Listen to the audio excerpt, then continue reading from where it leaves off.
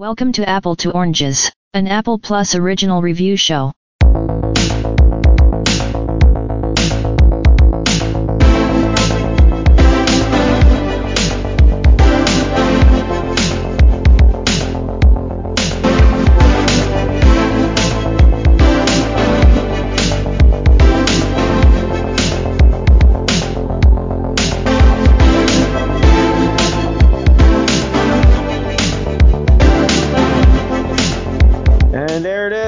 Welcome to Apple to Oranges, an Apple TV Plus original review show. Wait. I'm Paul. As always, I'm joined by June. Hello, June. Hi. Hi. What's up? And we're joined by Jess. Hi, Jess. Hey, Paul. How are you? I'm doing good. So I have a feeling, with what just dropped, if you're new to the show, this is your one stop for all Apple TV original Plus stuff. We're gonna probably focus on one main thing a week, and then we'll hit you with news and maybe some of the stuff we're watching on the thing, but we will cover all things Apple. And if this is your first time, thanks for joining us. Hi. Hey. Happy to have you. Don't know if you're happy to have us, but we're happy to have you. Of course you're here. It's gonna be a fun ride. Might as well keep listening. You're already here. Might as well keep listening. But yeah, man, we're here. We are here. It's been a while. I think we went with like a year between the ending of season 2 to the beginning of season 3 for Ted Lasso. At least pretty damn close to it. Yeah. I never even thought to look. Yeah, when was that came season out? 2? Was that in 2021? Yeah. 2021. We Yeah. didn't have one. Yep. Dang. Yeah. That's right. It came out in like summer of 2021, right? Because the Christmas episode came out like in August. And we thought it was weird. Yeah. It was. Yeah. And season 3 was marred by just lots of production troubles and creative differences that it just kept getting pushed back, and they went over their budget. So, but we're here, and I'm excited to hear everybody's thoughts. So I'm gonna pass it over to Jess. This is how it works. She's gonna go over what we're talking about and hit us with a synopsis and lead the discussion. I'm excited because we're doing a double main event. We are doing a double main event. Shrinking first, right? Yep. Okay. Yay.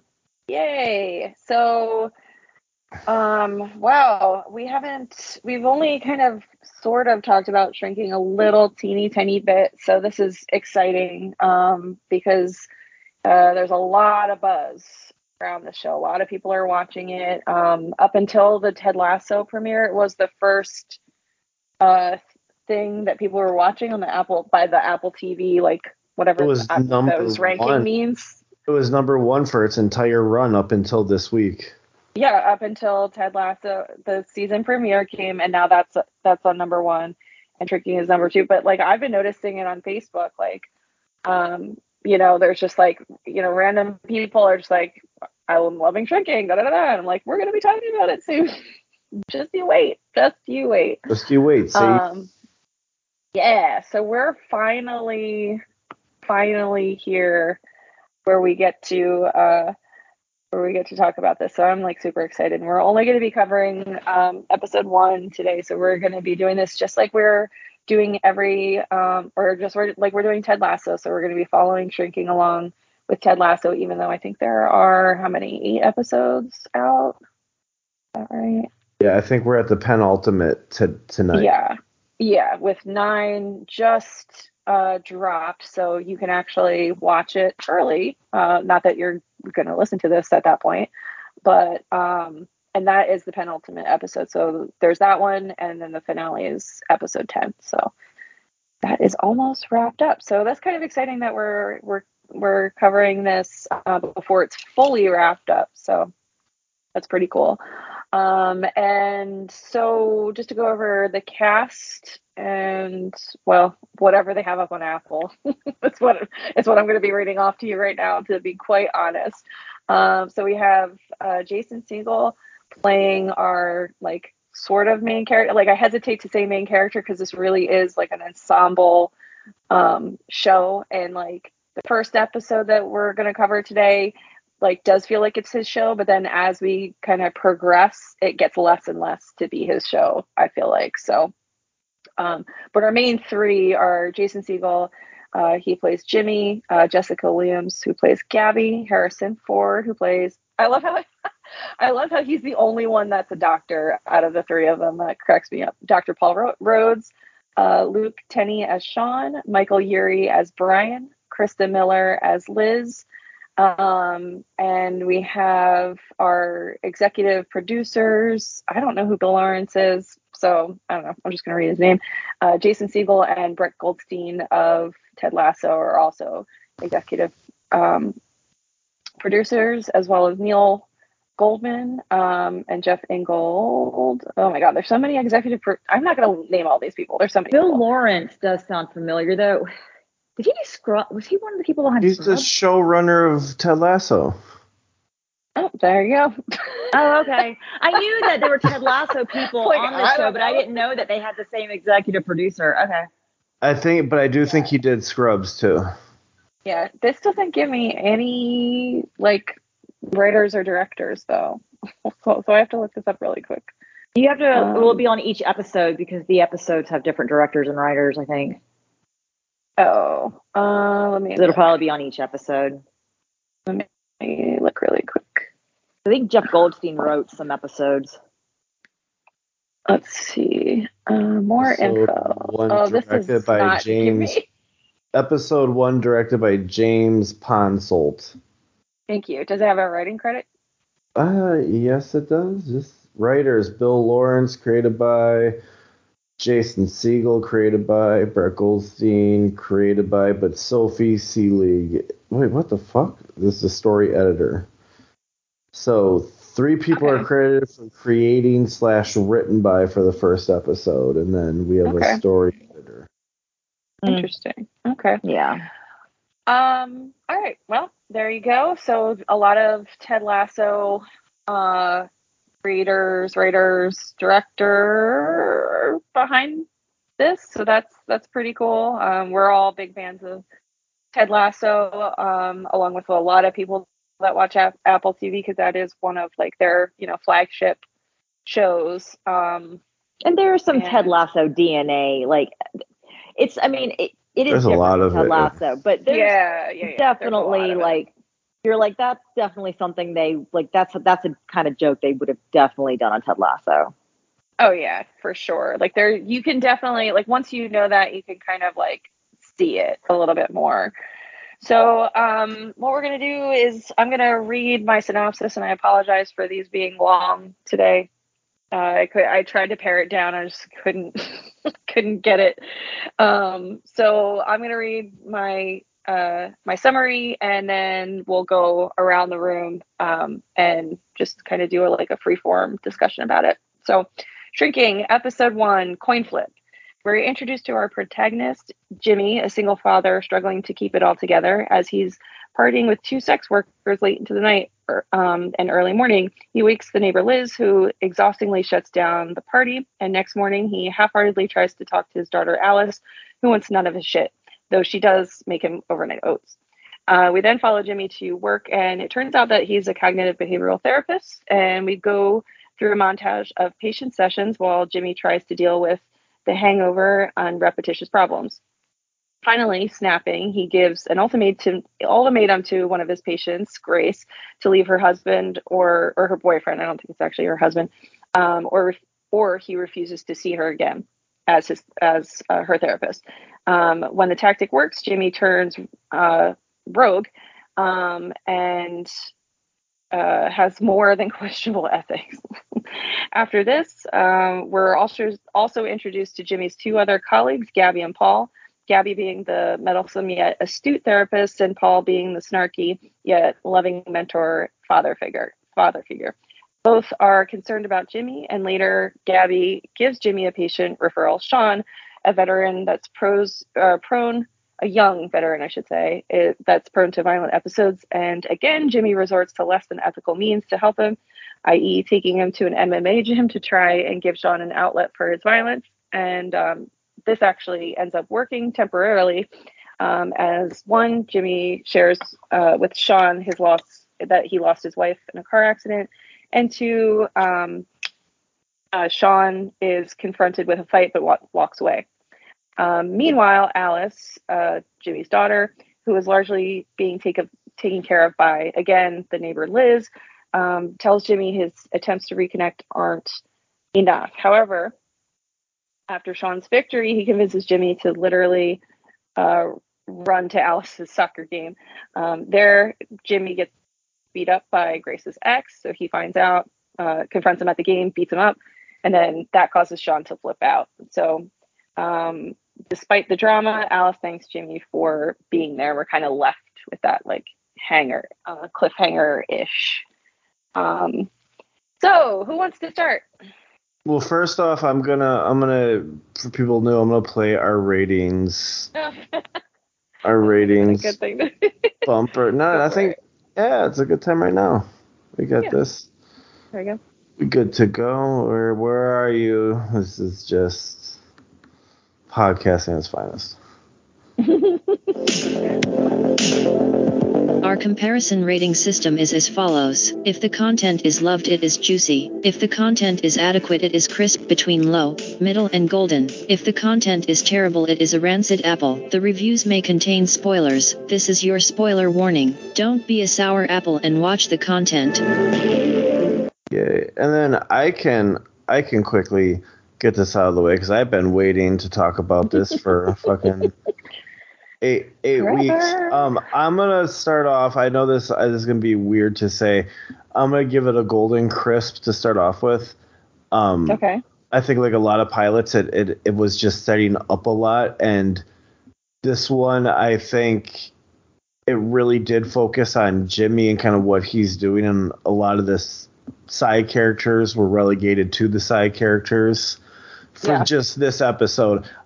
Another reason is I wish I went into this completely blind. I was just gonna ask. I wish I didn't know. I was gonna ask you anything about it. Interesting. Because that's a good. Beforehand? I did watch the trailer, but I would have been like, "This is one of the best twists ever," because I'm expecting him to be going to a therapist, and then, he's like, then he's like, oh.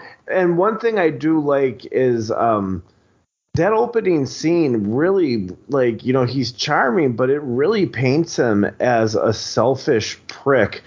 And, having watched, without a lot of spoilers, having watched up until the newest episode that's coming out tonight, is that we really needed to see him doing the coke and being with, the sex workers and being truly awful to his neighbor and his daughter, especially in that first couple minutes, because we're really seeing kind of his growth and redemption. Like, I thought that was a brilliant way to kind of start it off. I feel like this episode was bookend by some pretty hard to watch, disturbing stuff, like with him doing that. And then the end of the episode has a very surprisingly brutal, violent attack. Like, they didn't hold anything. That was it kind of shocked me. I'm like, wow, this really got violent, and they're not like they're really kind of zooming in on just how aggressive both of those dudes were, of Jimmy getting his ass kicked and Sean jumping in. But I mean, it's a golden crisp because, and I have to eat crow. I don't like I don't like Jason Segel, but I can't see anybody else playing this part. And even in this episode, we get a little bit of, when we find out Harrison Ford's going to play a grumpy old man, it's like, oh, he's just going to be himself at Comic-Con. But but Harrison Ford is able to put heart in this. Like, there's like he's able to put so much nice heart into this, which is so cool to see, and you definitely see a lot more of that. And then, we get the Gabby stuff, like we get just little sprinkles of everything in, but we do find out that the big arc is kind of like, him getting back with his daughter and being an unethical therapist, which sometimes you gotta break some eggs. Like, you know, he's got that, what did they call it? Like compassion fatigue, where he's just like, fuck you guys. Yeah. You're assholes. Like, let me do it for you. And you're not changing. Yeah. You just come in, you say the same things every week. Da, da, da, da. And Harrison Ford is kind of like, you're kind of taking away their on that, like, autonomy. Like, you can't do it. And I love the three of them. I love all the different types of family stuff that we see in this. We see his family at work. We see kind of the family relationships he has with his patients. But then we see a completely broken family at home. Yeah. Charming as hell. I watched if you go underneath on the main page, they have clips of like interviews, and Brett Goldstein, the original pitch for this was not going to be a comedy. It was going to be a very dark, character-driven drama. Ooh, I'm glad they didn't go with that. And Bill Lawrence is like, we have something here, but let's bring like Jason Segel in to kind of pep it up a little bit. Clearly, Jason Segel was not if it was the original pitch, they weren't thinking of Jason Segel. No, it would have been Corman. It would have been Corman number 2. Like, we need that fucking shit. But it seems like Brett Goldstein was like, hey, I work closely with Lawrence. He's going to be the showrunner. And Lawrence is like, yeah, this is a little too dark here, buddy. Like, he's like, I'm depressed now. Like, I need to. And in fact, Brett, HBO. We are not HBO. Brett Goldstein was going to be Jimmy. It was going to be led by Brett Goldstein. That actually could have, I mean, you could have done like a gritty sort of like HBO AMC type thing, right? But and Brett Goldstein, I think, could do that really well. I mean, I know we only know him from comedy, but I think he could do drama. I think he would be able to. I think he could do all sorts of things. I think I would love to see more range from him, like with regards to acting in the future. Because clearly he's brilliant at comedy. I think he could be really good, in a gritty, dark sort of thing, or like a drama. Like, I don't know. I think I would like to see something like that from him. Find a role for him in Last of Us season 2. Let's see what he can do in there. Get him in an episode. I don't know, Jess, you're the one that's played the game. Anyone you could play? Yeah, I mean, there's tons of characters. There's tons of characters that he could play. But I mean, it wouldn't be. I mean, that's like. But I mean, it would be like those characters would only be like 1 or 2 episodes, right? Because like the main story, it's not an ensemble show, right? Like the main story is. I read something. It was just a headline. I didn't actually like look at the article, but I read something where they were either like planning on writing season or the second game is more than one season, or they are. It was like something. Yeah, I read that too. So with that, they're definitely going to expand the, so like even if there is like if there are like a couple characters that would only be like a one-off, like I that's probably changed. That'll probably change in the second and third, when they start game 2. Well, HBO, get you some Brett Goldstein. Because if they didn't do that, then that, game 2 would only be like another season if they decide not to expand roles, Are they? I mean, the game's longer than the first game, but not by that much. Is there downloadable content? Like, is there a lot of downloadable content they could add? No. I don't think there's anything yet. Yeah, no. And the first one was just like an episode. I thought there was like other stuff that was like the downloadable content stuff. Wasn't like the Riley episode pretty much the only DLC one? Oh, that's maybe what I thought, but I know that there was like stuff added. I think when they like I don't know enough about it. Where they like re-released. Yeah, they like re-released the game. It's like The Last of Us Part 1 or something. So it's different, but I don't know how it's different. But that's the first game anyway. That's not the second game. The second game, I don't think has any DLC yet. I feel like the showrunner I feel like the showrunners are giving us DLC content. They are with this show alone, with like Frank and Bill, or right. Well, and aren't they taking stuff from the game though to inform that though? Like it's letter. Like don't you get like you read a lot of like letters between people?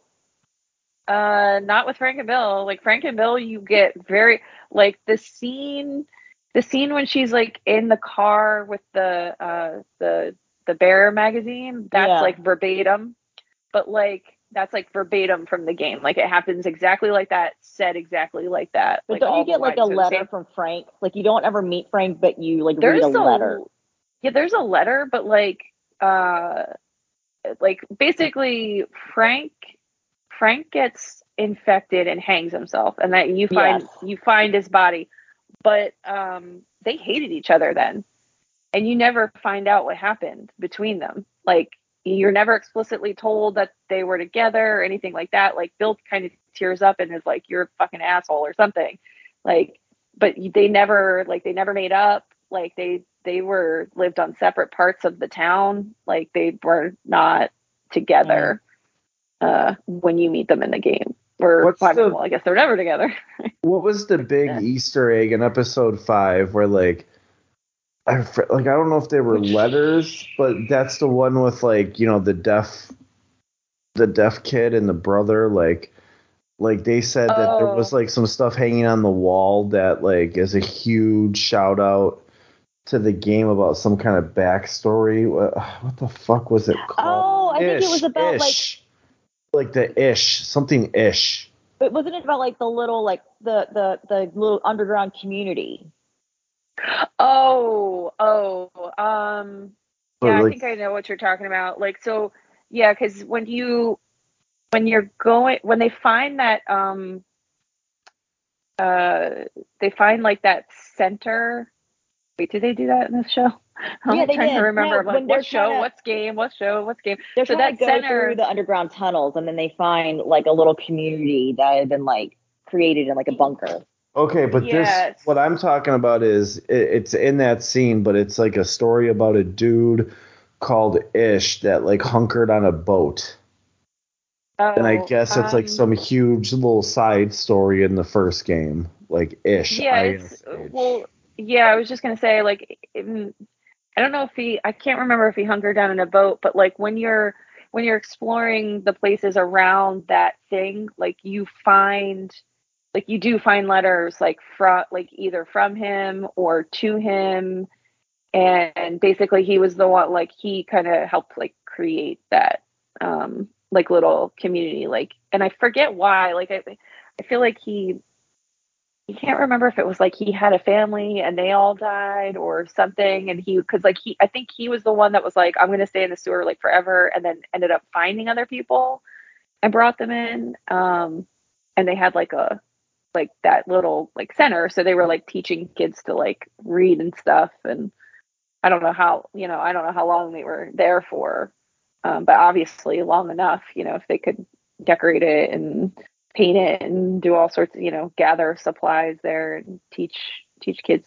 shit and everything. So you never actually meet him. Like you don't ever actually like meet the guy at all, because he's probably dead by that time. But you do get like a pretty well-rounded story but like, in that game, you have to go around to all these different places and actually like look for stuff to read, and because it's not always like right out in front of you, like you have to actually like explore and stuff. So I'm sure there's people who just like run through the game without even like knowing anything about it.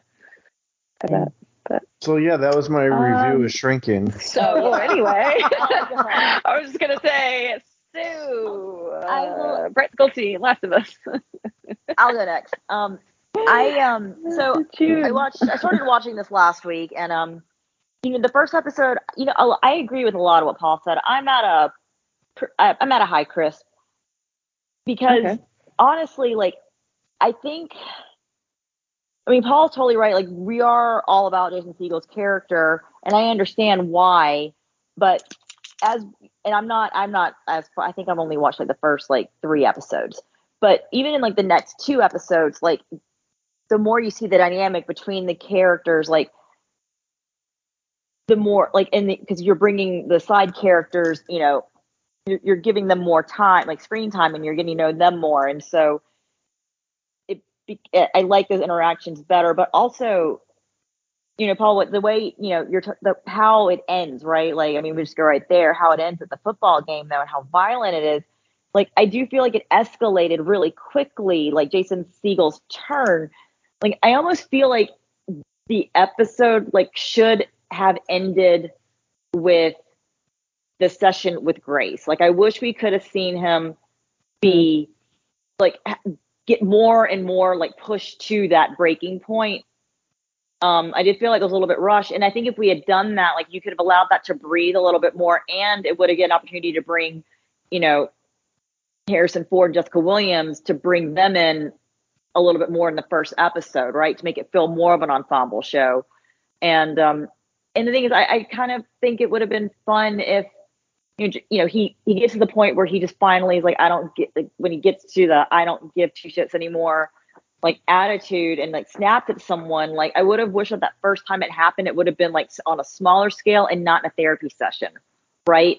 Like something like when he's out at the grocery store, at a restaurant or something, right? Like, it just kind of comes out of him, right? But it's not a big thing, it's just a tiny thing, right? Like something that you gradually build to, right? Like, you see him just growing more and more like, I cannot handle, like, I'm getting to the point where, like, I'm going to snap, right? And I think the pilot, having all of that crammed in the pilot itself, would have, like, just made it too rushed when we get to the final scene. Because I think you could have had more Sean. Like, if you had spread this out over like so like the second episode would have ended with the big fight scene. You could have had more sessions with Sean, right?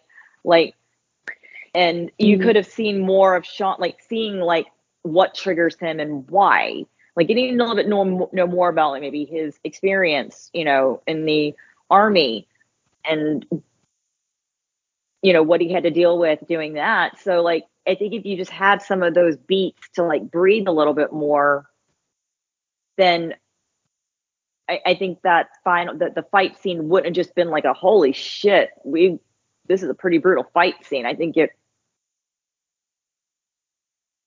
it makes it kind of hard to, like, because Sean, it's one thing if you punch the guy once, like, you knock him down, because the ex-boyfriend, he assaults Jimmy first. Yeah. But then Which Sean, is like, crazy. the guy is down, right? Like, and so that the So ex crazy. is Jimmy's down. pleading He's not with him. getting back. Yeah, and like the ex is down. He's not, like, that one punch, he's not getting up. And if he does get up, all you got to do is just push him, and he'll go, he'll shove down. And at that point, you would have had people had the time to, like, separate them. But no, he punches him. The guy's down. It's clear the guy's down, but Sean, like, just can't. I think he loses. He can't control himself. But then, like, actually, like, straddles him, gets on top of him, straddles him, pins him to the ground, and is just mercilessly just beating his face. And then hearing Jimmy, like, begging for this. I'm okay. I'm okay when he gets hit. And he's like begging for this guy's life. This guy just assaulted Jimmy, and Jimmy's like begging for his life. See, that's why I think we kind of needed this at the end of the first episode, only as a way because like, I feel like we needed to see some kind of humanity in Jimmy for people to want to tune in to the next episode, to be like, this guy's an asshole, fuck this. But see, like, I think you could have. Well, you could have sprinkled it. You could have, if you spread it over 2 episodes, you could have sprinkled it a little bit more. And I think more and more that you kind of sit with him.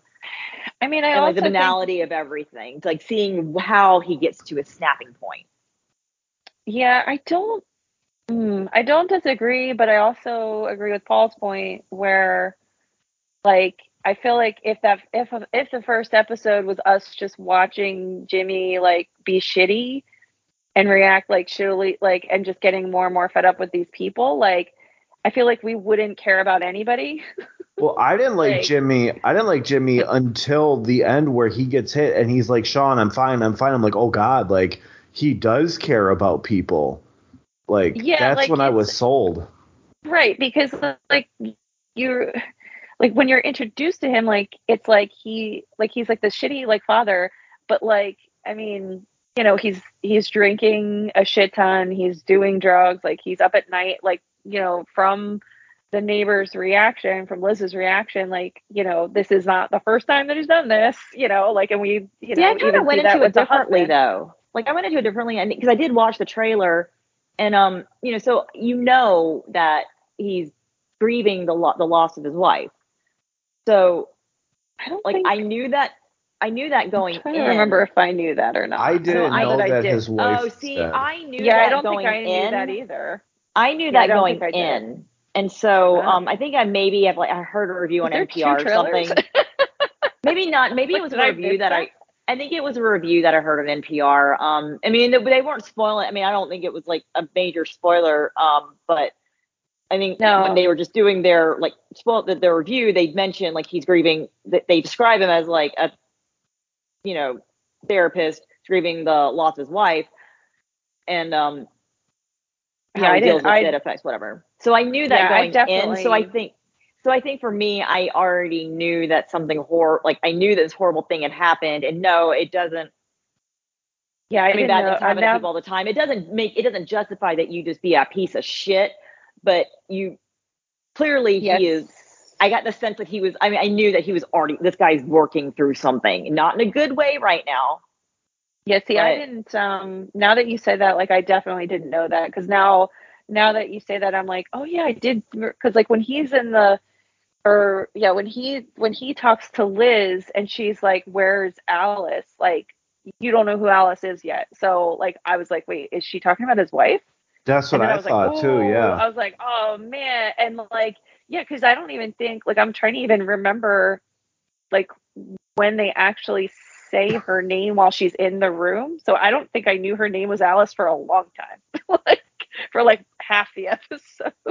Where it's like, oh, and then I think it's she picks up the picture, and that's when you know, like I guess whether it was like in the morning after or whatever. I can't remember, but yeah, I definitely didn't know that until later.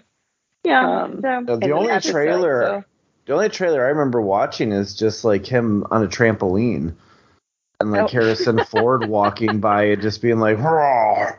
I'm Harrison Ford. But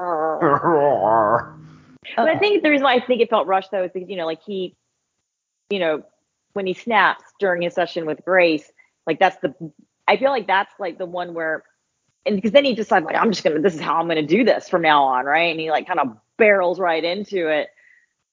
And that's what I mean. Like I felt like it was very fast how we get to that final scene at the soccer game. So, and it was for me, it was jarring to have it done in such a compact episode. So I was like, to have two huge things, because you could have ended an episode where the session with Grace is the finale, where he does snap, and then like you see where he's like, and then it's like, oh my god, like this is like for him, you know.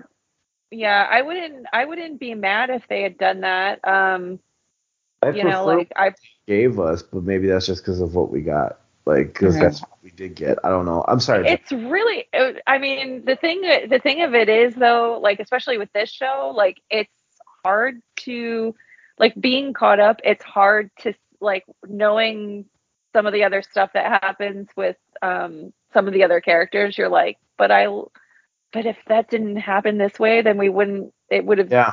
I don't know if we would have gotten this over here. So that makes it harder. Cause like, I think they could have done it how June said, like if they just had ended it with Grace. I definitely don't think that Sean, like if they would have done that Sean should have been in that first episode at all. Cause like, I think like how his trajectory goes is pretty good how as is. And like you could have started the following episode with the referral from Sean, right? And like Jimmy's just coming off of like, and he's like, you know, he's trying to reconcile what he just did with Grace, right? And it'd be something where like he's sitting there and he's like, yeah, you know, and as he's talking to Sean in the first session, he's like, you know what? I'm gonna try doing this. I'm gonna think outside the box again. Let's do it.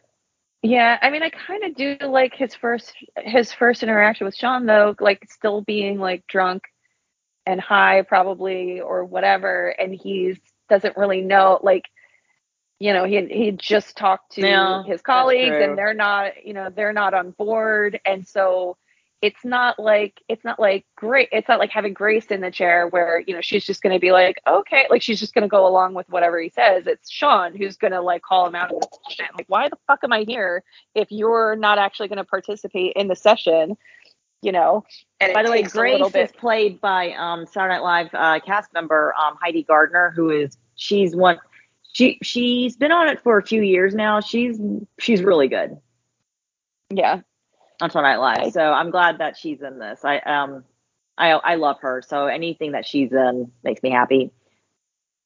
Yeah, she's good. She's good in her role. Mm-hmm. In this. She does a good job.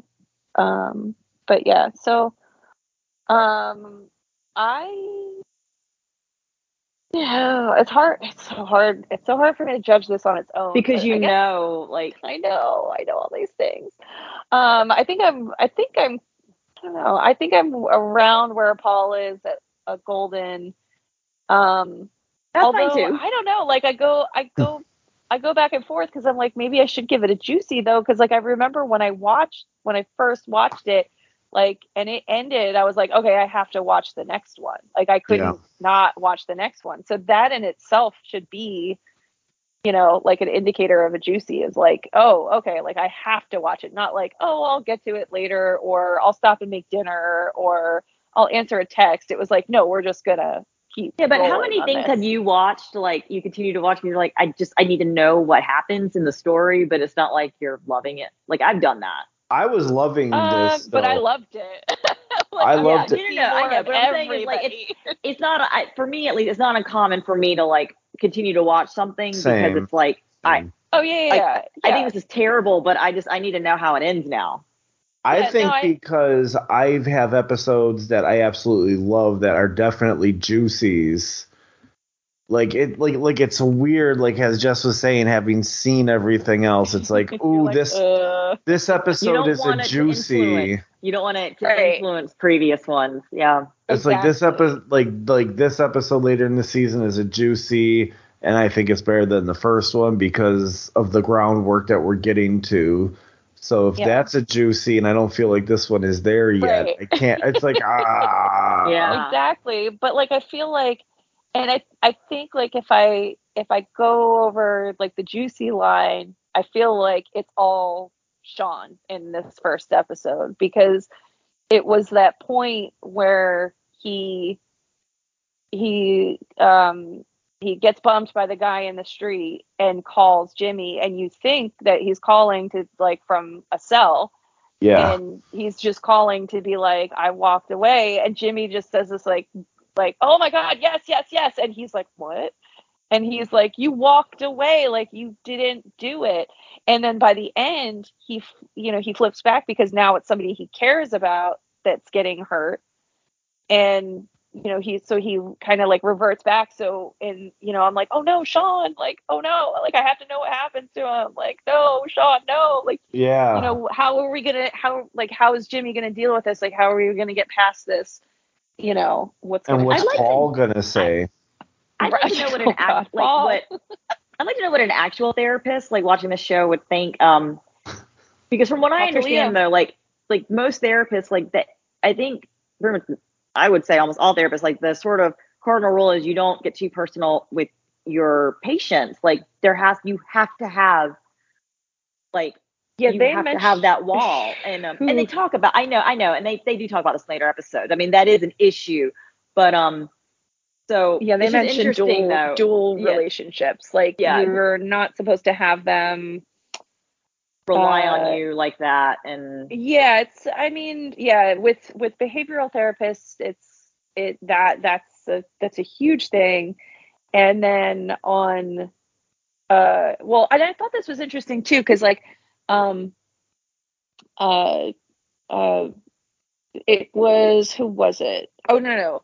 So he tells Sean that he lost his wife, and then Sean says something to him to the effect of, "Oh, you're not supposed to tell me that, are you?" He's like, "Oh, Should you be telling me this?" Yeah, and he was like, "No, no, no, no, no, no." And No. but we just talked about this last week with Dr. Sharon.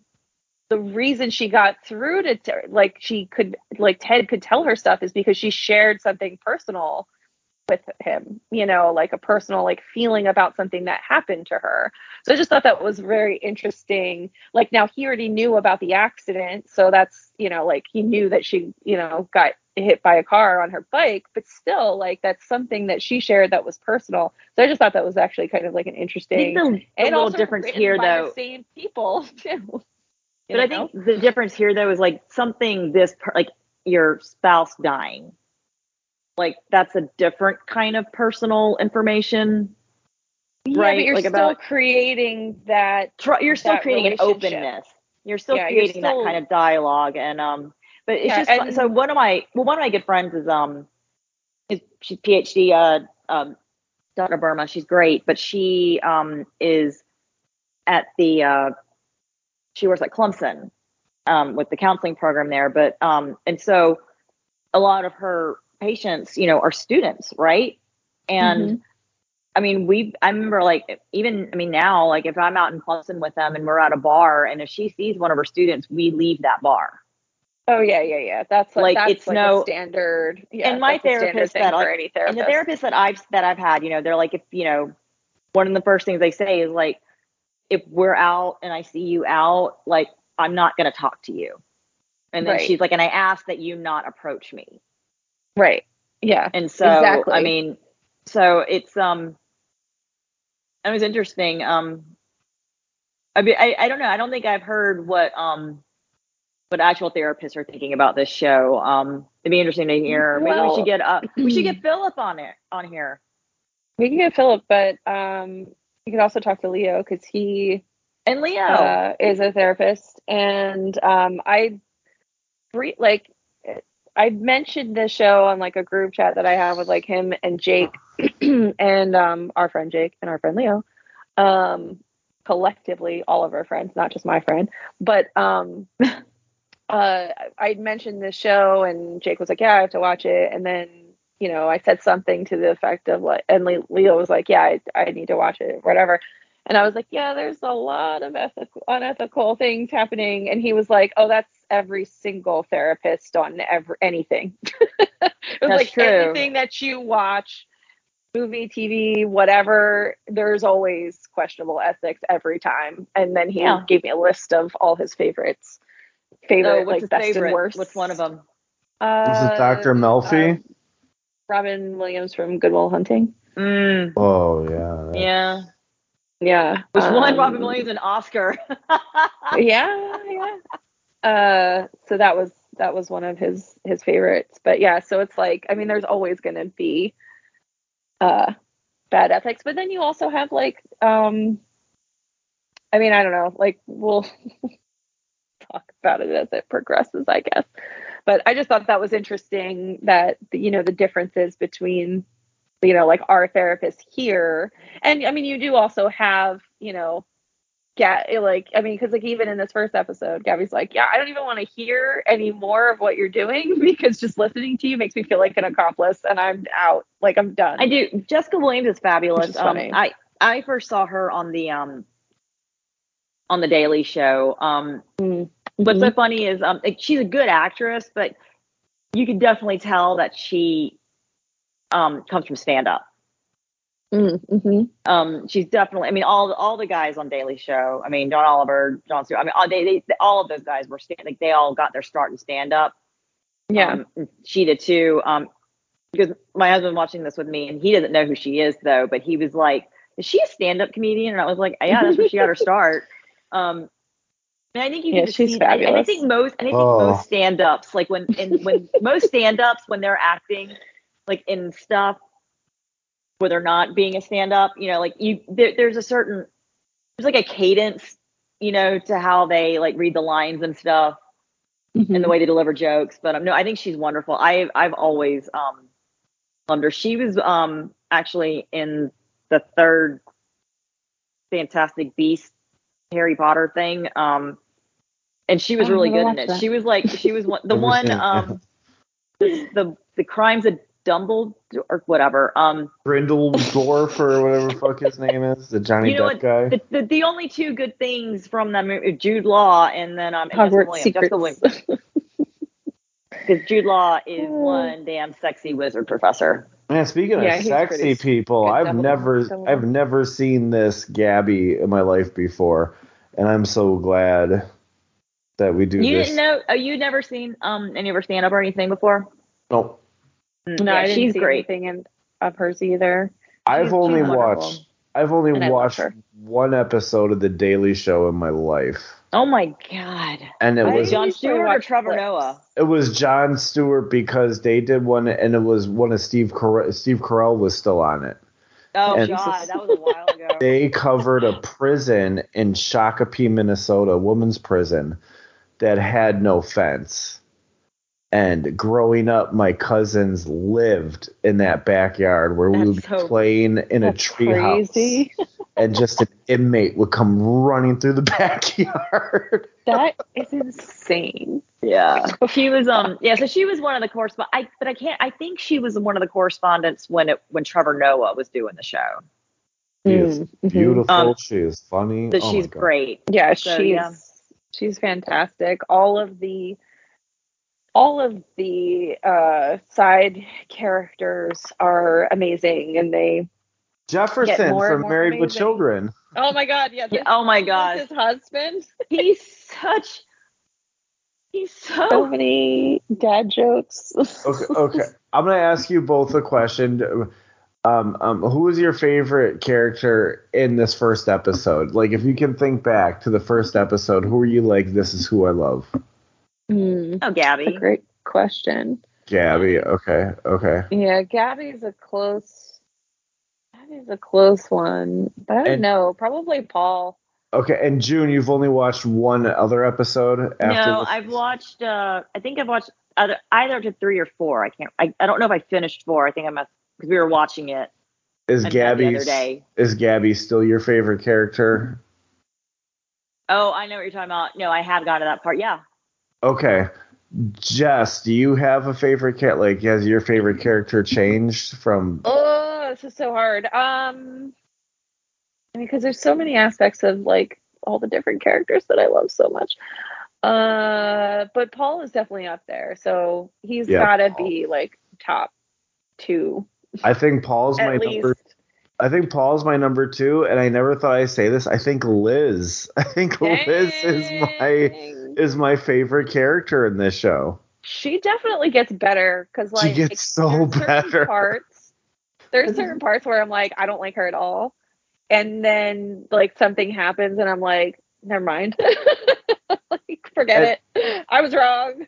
The humor definitely progressed. I don't think there was a lot of humor. Like, there was humor in the first episode, but it really hits its stride later in the season. Like, the zingers come, and like, they're not even zingers. They're ones that kind of like sneak in, and you're like, wait a minute, what?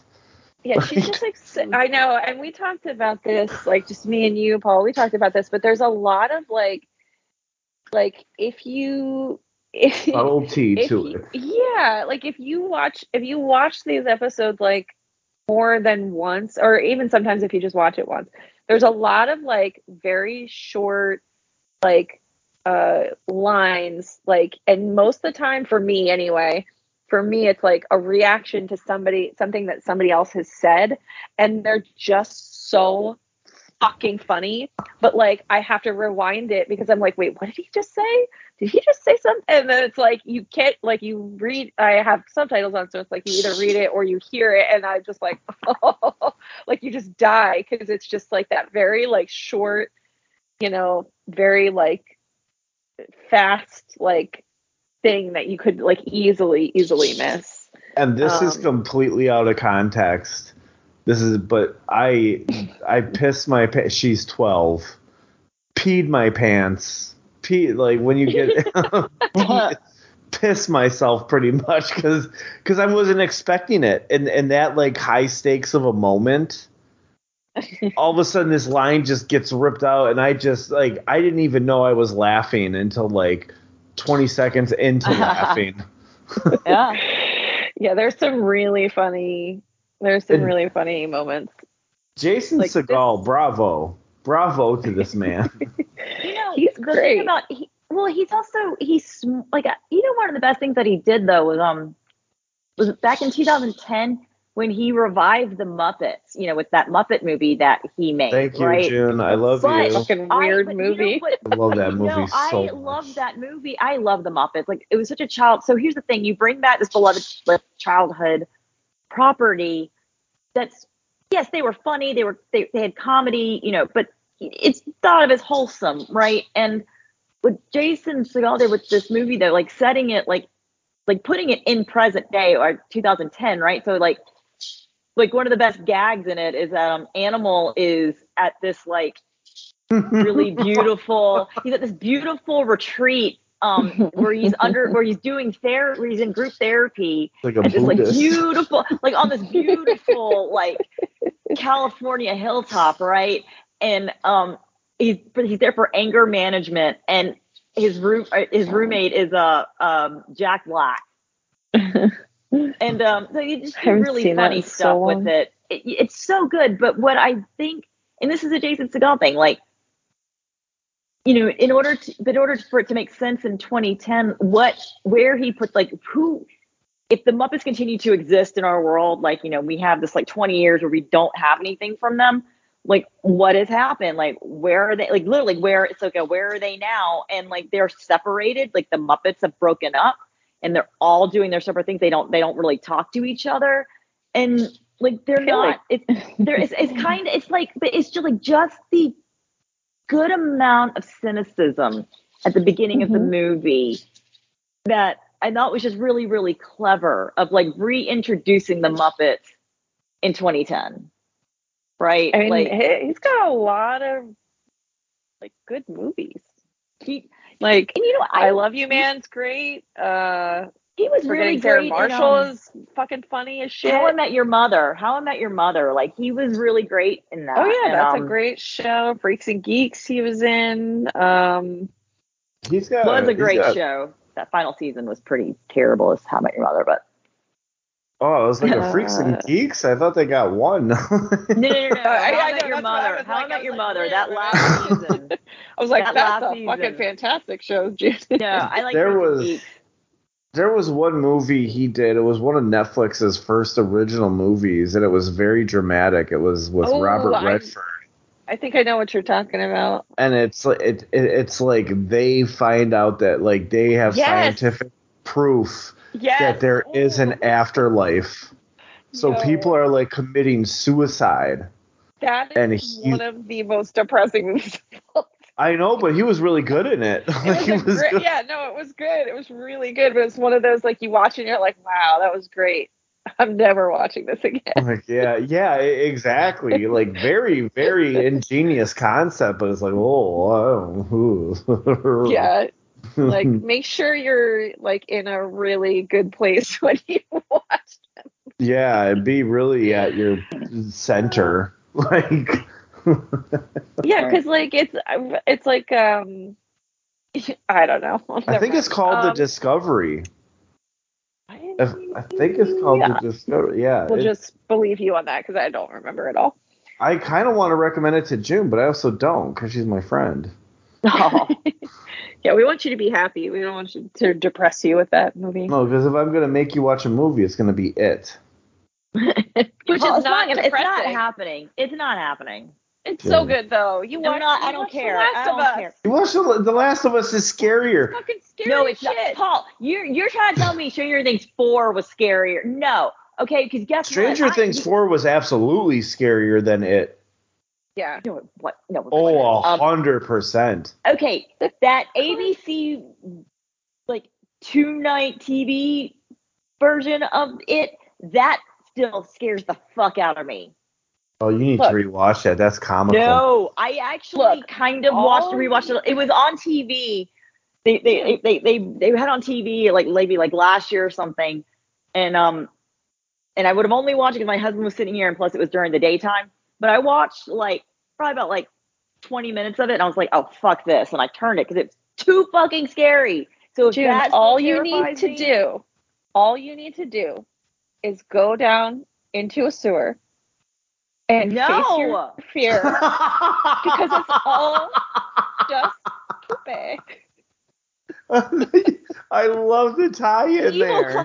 There's an evil clown down there. And on that note, Jess, I see what you did there. I see what you like you that did segue? Yeah, You know, okay. Segue. I'm sorry. The whole. I got a little bit enraged at Ted Lasso because Apple TV is talking about the movie It, and we talked about a pitch for It on this fucking dude. We did, and now HBO has it, and HBO has it, and now Ted Lasso, an Apple TV show, is making it part of its huge storylines in the first episode. Right? Yeah, so let's get into that, guys. So on that episode note, 1, season 3. Stranger Things 4 is scarier than it. I feel like that guy. I feel like that guy like changed my mind. You are the only because every other person that I've talked to that has seen both, when I tell them that this is what you said, they're like, "That your friend is nuts. That's crazy." What? Yeah. Jess, you got my back on this. I do have your back. Stranger Things 4. Venka was creepier than Pennywise. Yeah, like there were definitely the way he stalked like a couple of those people was terrifying. It's fucking scary as shit. Oh, the clock in the wall. Mm-hmm. Yeah, the whole thing. Ted Lasso. We're not talking about scary clowns. Ted Lasso. We were going to because it's a part of Ted Lasso episode. I was just gonna say I tried to segue us like 5 minutes ago. Where were y'all? Paul got it. Anyway, so I forgot about that scene. Ted Lasso. I even said it in Jamie's accent. I said "poupe." Let the record show. Oh, Jamie. I'm going to say it again. It's in my thing here. Baby. Ted Lasso, season 2, episode 1. The long-awaited 3rd season has premiered. Smells like mean spirit. Ted Lasso is back, baby. We open up with a melancholy Ted waiting for his son's flight back to the States after 6 weeks with him. And on the ride home, Ted calls Dr. Sharon. I know. I was surprised. I thought in June. I'm like, June's happy. No, my husband goes, he was like, I thought you said she wasn't in this season. And I was like, she's not. I said, I guess her cameo's early. Yeah. I and she's getting obviously guessed that she was going to be back, but I definitely didn't think it was going to be in the first 5 minutes of the episode 1. So that was, she is getting it, Paul. She's getting it. Or she will get it. Ted calls Dr. Sharon, and Ted questions his efficacy at Richmond. Later that day, Ted enters Rebecca's office, where her and Higgins are aghast at all of the pundits picking Richmond for last place in the season, which not only gets under her skin, but also starts to infiltrate the team's psyche too. Even Roy Kent, who advocates sticking to a tried and true formation rather than switching up strategies. The team gets so distracted that Ted decides to take them on a little field trip. Meanwhile, Rebecca visits Keely and her new PR firm, which is so busy she needs to make an appointment to cry. So sad. Rebecca is worried that Ted isn't fired up enough, and Keely remarks that you have to just let Ted be Ted. Over at West Ham, Nate is still a dick who is still obsessed with what the internet has to say than actually having confidence. This isn't a biased summary at all. And actually having confidence, as well as cutting players down rather than building them up. And Rupert is still super slimy. Later, we find out that Ted has taken the team down into London's sewer system, which is then posted to Twitter. He makes the point to the team to lean on each other and let the poupe flow right through. Rebecca is furious. As this is happening, Nate has his press conference for West Ham, needing to do his gross spit trick while remembering sad dad moments, as I like to say, to gain the confidence. Fucking weird. To gain the confidence to be a complete prick to the pundits and Richmond, even so far as to call Ted a shitty coach. commenting on the Twitter post. Then the Richmond boys start to freak out, but Jamie wisely says, "It's just poopy." Rebecca begs Ted to fight back, and at Ted's press conference, Ted does what Ted always does, which is win the press over with positivity and humor by telling the quote unquote "I'm so dumb" jokes, taking the high road. Let's see. Back at West Ham, Nate obsessive still over Ted and the internet. When Rupert gifts him a car, a very fancy car. I actually don't even know what type of car that is because I wasn't paying attention when I was writing my notes. I think it's a Genesis, which is a Korean luxury, like a new Korean luxury. You know what? It might be. I mean, I wouldn't be surprised if it was. Yeah. If it was like the what is it? The luxury like the Hyundai brand sports car. We just got a dealership, and yeah, it's a Korean like luxury car. Yeah, it was a Winnebago. We close with news of Rory and Keely telling Phoebe that they broke up, and Ted finds his wife is dating. Is now dating somebody from she's dating. She's dating as he has a FaceTime call with Henry. It was literally snap. Get it because he was wearing the right. You know, I give that synopsis a juicy. Yeah, that synopsis was a juicy. That was awesome. Yeah, the synopsis of a juicy. Yeah. I'm gonna jump into my review. I do have some stuff to say about this episode, so I'm gonna jump in. I'm shocked. Jumping in. Shocked and appalled. So here's the thing. It's like I'm right now I'm at a crisp but an optimistic one. Okay. Because here's the thing. You know, when last week we were talking about, you know, we did our little retrospective on season 2 and where it ended and kind of like what this could mean for season 3. And, you know, in watching the season 3 trailer, you know, I think we all kind of agreed that the way that season 2 ended and then the way that the season 3 trailer, like the music choice and the structure of it seemed like we were going to have a kind of a heavier, like it would still be Ted Lasso, but it's not going to be it's going to be less bubblegum pop. Right. Yeah. And I think it was going to be a little heavier. And I felt like we were moving towards that a little bit. I know that some of our complaints about Ted himself is that, yes, he worked on a lot of things last season, but, you know, he also does some really dumb things like, you know, making unilateral decisions of like putting Jamie back on the team without talking to the team when the team said, hey, we would really appreciate if you talk with us about shit like that, right? Or, you know, hiring Roy without talking about it with the other coaches or the players, you know? Like, how would you feel? I mean, think about that too. Actually, after we talked last week, I was sort of like, that was kind of a dick move of just like hiring Roy, not talking to anyone about it. I mean, just the previous season, he was these guys' teammates.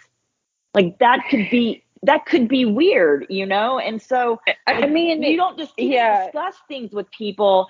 And then, you know, he gets by on his like, oh, shucks, Ted Lasso-ness. And I liked how Rebecca, I think is getting fed up with it. She made that clear this season. And, you know, the whole thing with the sewer, it made me so frustrated at Ted because I'm like, I get it, right? The team is distracted, right? Because it's all over the place. Like they are ranked last, and of course it's gonna get in their heads. They're athletes, and you know it's gonna, you know, the vibe isn't gonna be good. I get that you want to teach them a lesson, right? Like you need to do, but I just felt like the whole field trip thing. It's like you're a sports coach, and I get that, Ted. Like, you know, this is a new sport for you. You still don't really get it. Really, you shouldn't be the head coach of a sport that you really don't know anything about. But, you know, as a athletic coach, shouldn't you know that like you can make that lesson and incorporate it into the actual practice, because what they need to be doing is practicing, right? Like this whole take a field trip to the fucking sewer. It was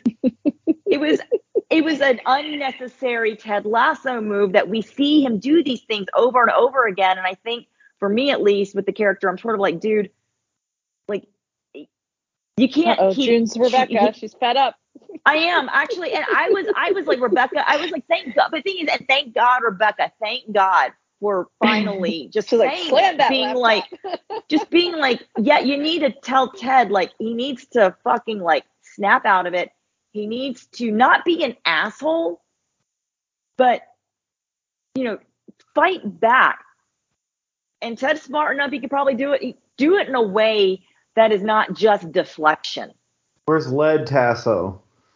Not no, we don't need lead tasso, but like No one needs I think lead one thing that Ted needs to learn is he needs to learn how to fight back in the Ted Lasso way, because what he does is he doesn't fight. It's not fighting. He is deflecting. This aw shucksness, that's all it is. He's just deflecting. It's a diversion. And he's affable, he's amiable, and he's charming, and so charismatic, and so like he's generated a lot of goodwill. Clearly with Rebecca, that goodwill is starting to run out with her. And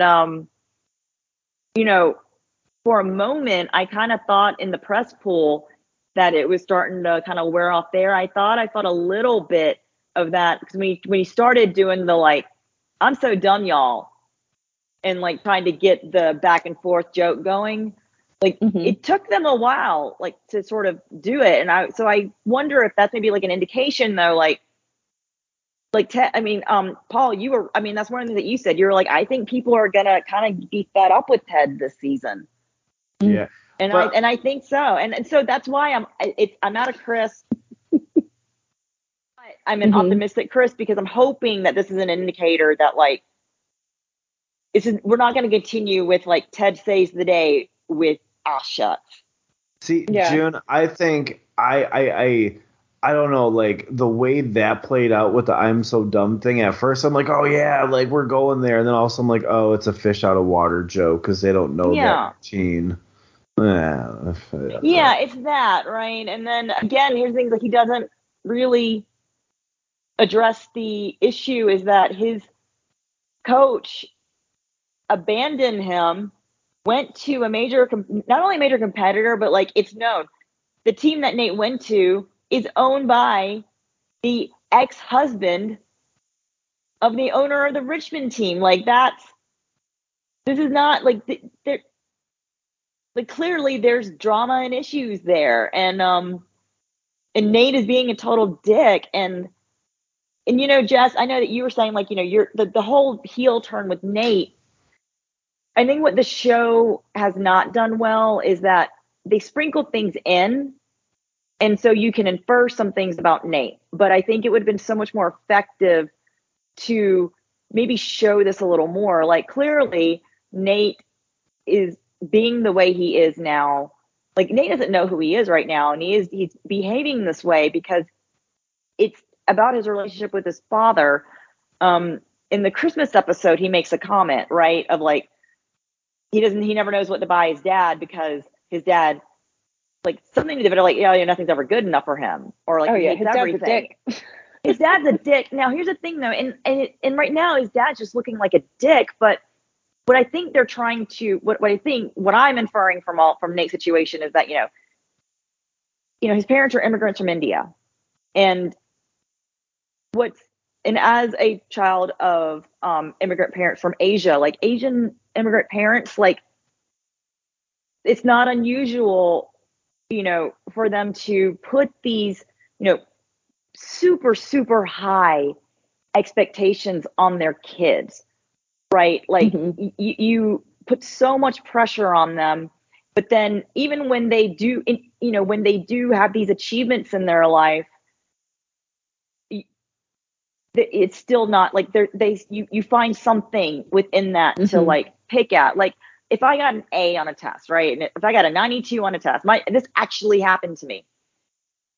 I got a 92 on it. I'm like, oh, how's your test today? I was like, oh, I got a 92 on it. And it's an A, right? It's an A. There are no A pluses, A minuses in college, right? It's just an A. 100 to a 90 is an A. So I got an A on my final, and I could tell my mom said it, and like wasn't thinking, like, she said it before, and I could tell she wasn't like meaning to say it, right? Like, I think it was something that she was saying in her head, and I could tell that, like, as the words were coming out, she was like, oh shit. But she said kind of quietly, when I said I got 92, she was just like, I mean, 100 would have been better.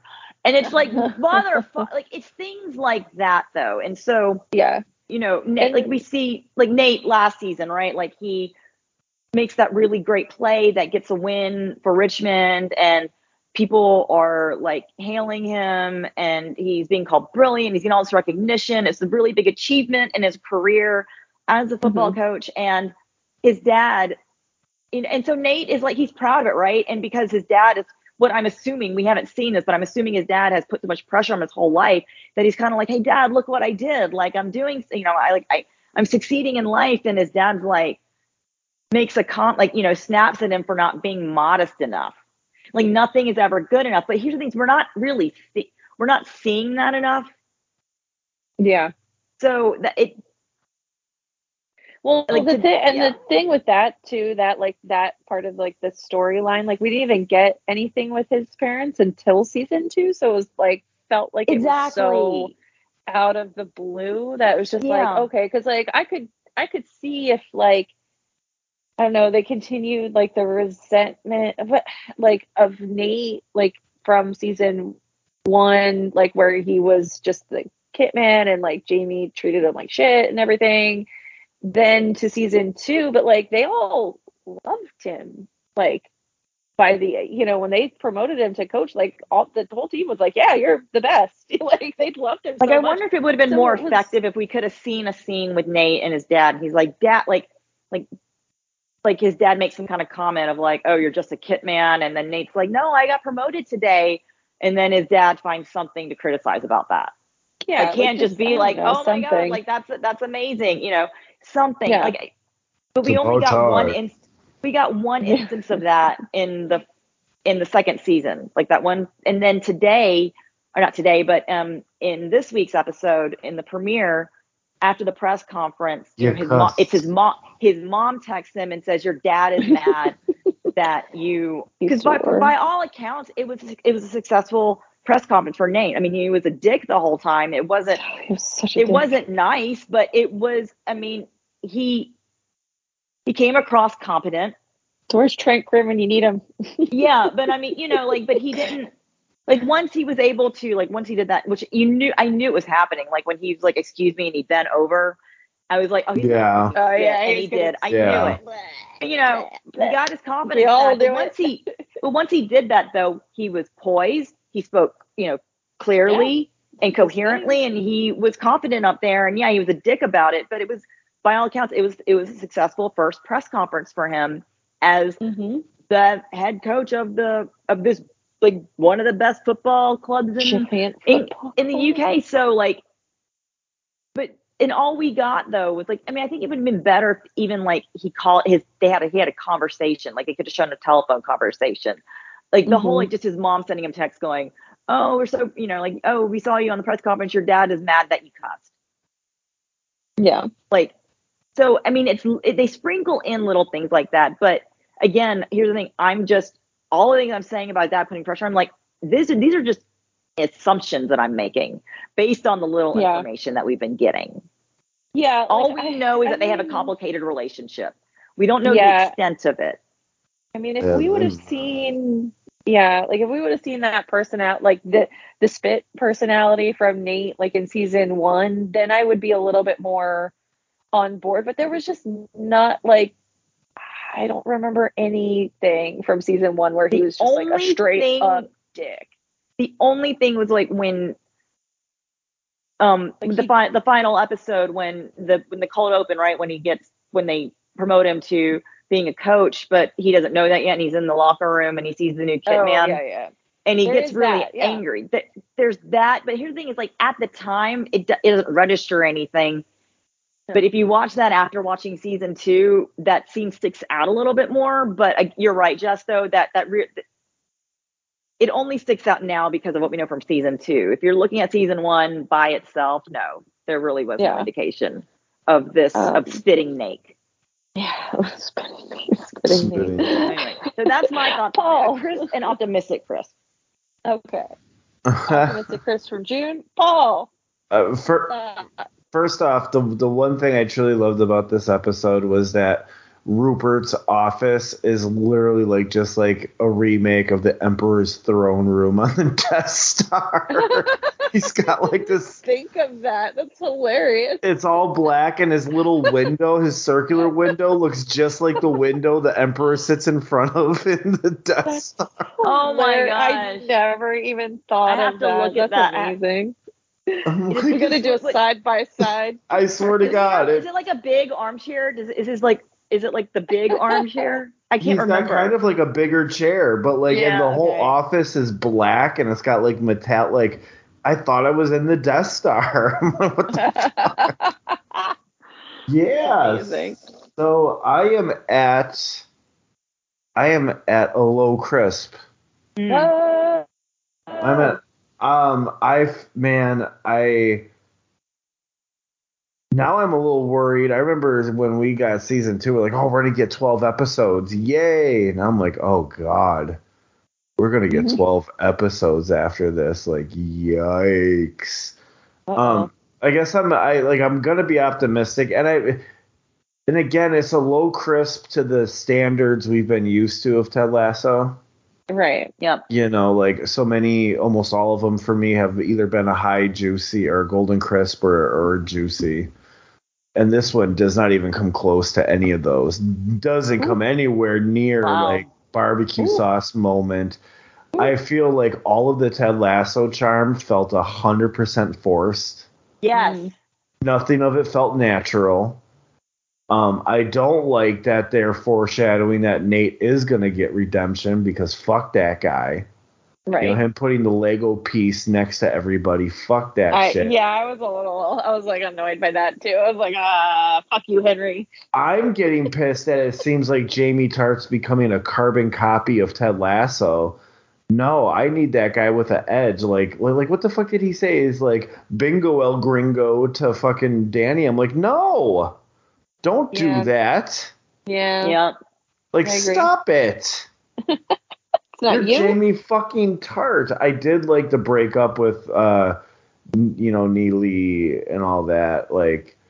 And I just everything. Nothing about this really felt authentic. This didn't feel like an authentic Ted Lasso episode. I felt like that too. But I'm wondering though, I'm wondering if it's sort of like what I was saying though, like this is, and what we were saying, like one of the we were predicting though, of like people getting tired of Ted shit. I wonder, that's why I'm like cautiously I'm getting tired of Ted shit. Well, that's what I am. Yeah, we all are, right? So what I'm thinking, I'm cautiously optimistic is like they did this on purpose, because it's like it is forced on purpose, because clearly the Ted Lasso way has to change. You know, like it's one of those like this is the show also saying, yeah, something's got to give here. Like something needs to change with the Lasso way. Or he's like, I can't do that. I can't be that fighter guy. I'm going back to America. I did love the sewer stuff. Like, I did love the sewer stuff because I love that fucking movie. I did love the running gags of him watching a scary movie on a plane and then being like, I watched The Exorcist.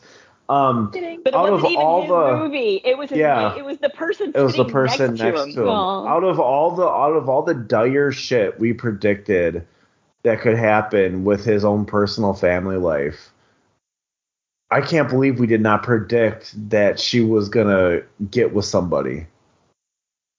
Like, that was the thing. Okay. That was the thing. I can't believe I didn't predict. Like, we're gonna go to some dark places. He's gonna, like, he might become like a dick, but not in the way we need him to be a fighter. Like, I don't bothered. I mean, I hope something happens. That irritated me too, though. Like that's what it ended on. Was like, oh, his mom is dating, but Paul, I think it's not. Divorce agreements, though, like separation agreements, and like most of the time, like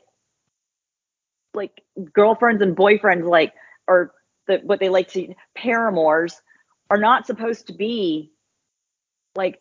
A lot of times, you have sort of like parameters in place with regards to that, and so. Yeah, I don't know, but it's just it's gonna be it's gonna be a fun watch with that. Like, fuck that shit. That's still fresh here with, like, and him being a half a globe away. This guy is going to become like more of a dad than Ted is. Yeah, Ted had him for 6 weeks, right? It was summer break. Like, isn't that how long Henry stayed with him all summer? Yeah, 6 weeks. Yeah. Yeah, 6 weeks. Yeah. Yeah. I like that angle though. Like, I like that, like, insecurity of like, hey, I like the angle. Giving him like presents. Like, what the fuck? Like, I like the angle. I just don't want to relive it. Oh yeah, I'm here for you, Paul. I know you are. I'm in a good place to get through this. I'm in a good place to get through this. It's also good TV, Paul. But Paul, you're right though. I understand what you're saying, but it did feel like the Ted Lasso tropes and stuff. It's starting to feel tropey, right? But like, what I'm hoping is that, like, I'm putting a lot of faith in the writers and the showrunner that, like, this is on purpose, because like this season will actually address that. Like, Ted will have to finally face that. Like Ted is going to have to face reality. Yeah, real quick, I'm gonna jump back to the dad thing, or like the boyfriend thing, and I think it's inevitably gonna turn into the Ted Lasso charm of like, oh, like, I should be mad at you, oh gee, yucks, or whatever, Juno shucks me, or whatever. Yeah. Shucks. But like, you're giving my son, like you're being there for him and blah blah blah. I just don't. I don't see a fighting Ted. Like, I just see the laid back, roll with the punches guy, and I think he and we got confirmation. Ted, like, Jason Sudeikis said, he goes, I know people have been saying, like, if there's still a story, he goes, but as far as I'm concerned, this is it. We're done. He said that March 6th. Okay. He said, as far as I'm concerned, it's over. Season 3 is the swan song. And I think I almost think he's going to get run out of town. Like, see, I think I would rather see.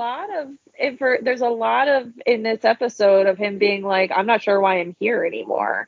So, I mean, that's a good indicator of being like, he's lost. Maybe right? He's done. He's lost. Like, he is, and that's the thing though. Like what you were saying, Paul. I don't know that he wants to fight. Him just taking every, like, not fighting, but like, I think it's because he's gonna have to. Like, I feel like real character development for Ted is because all he's doing, what he's doing is avoiding. Like, even this feeling of being like feeling like, I don't know why I'm here. Like, he's just avoiding. He's avoiding the stuff he doesn't want to face, and because that's what he's always done. I mean, I guess he started on that journey last season.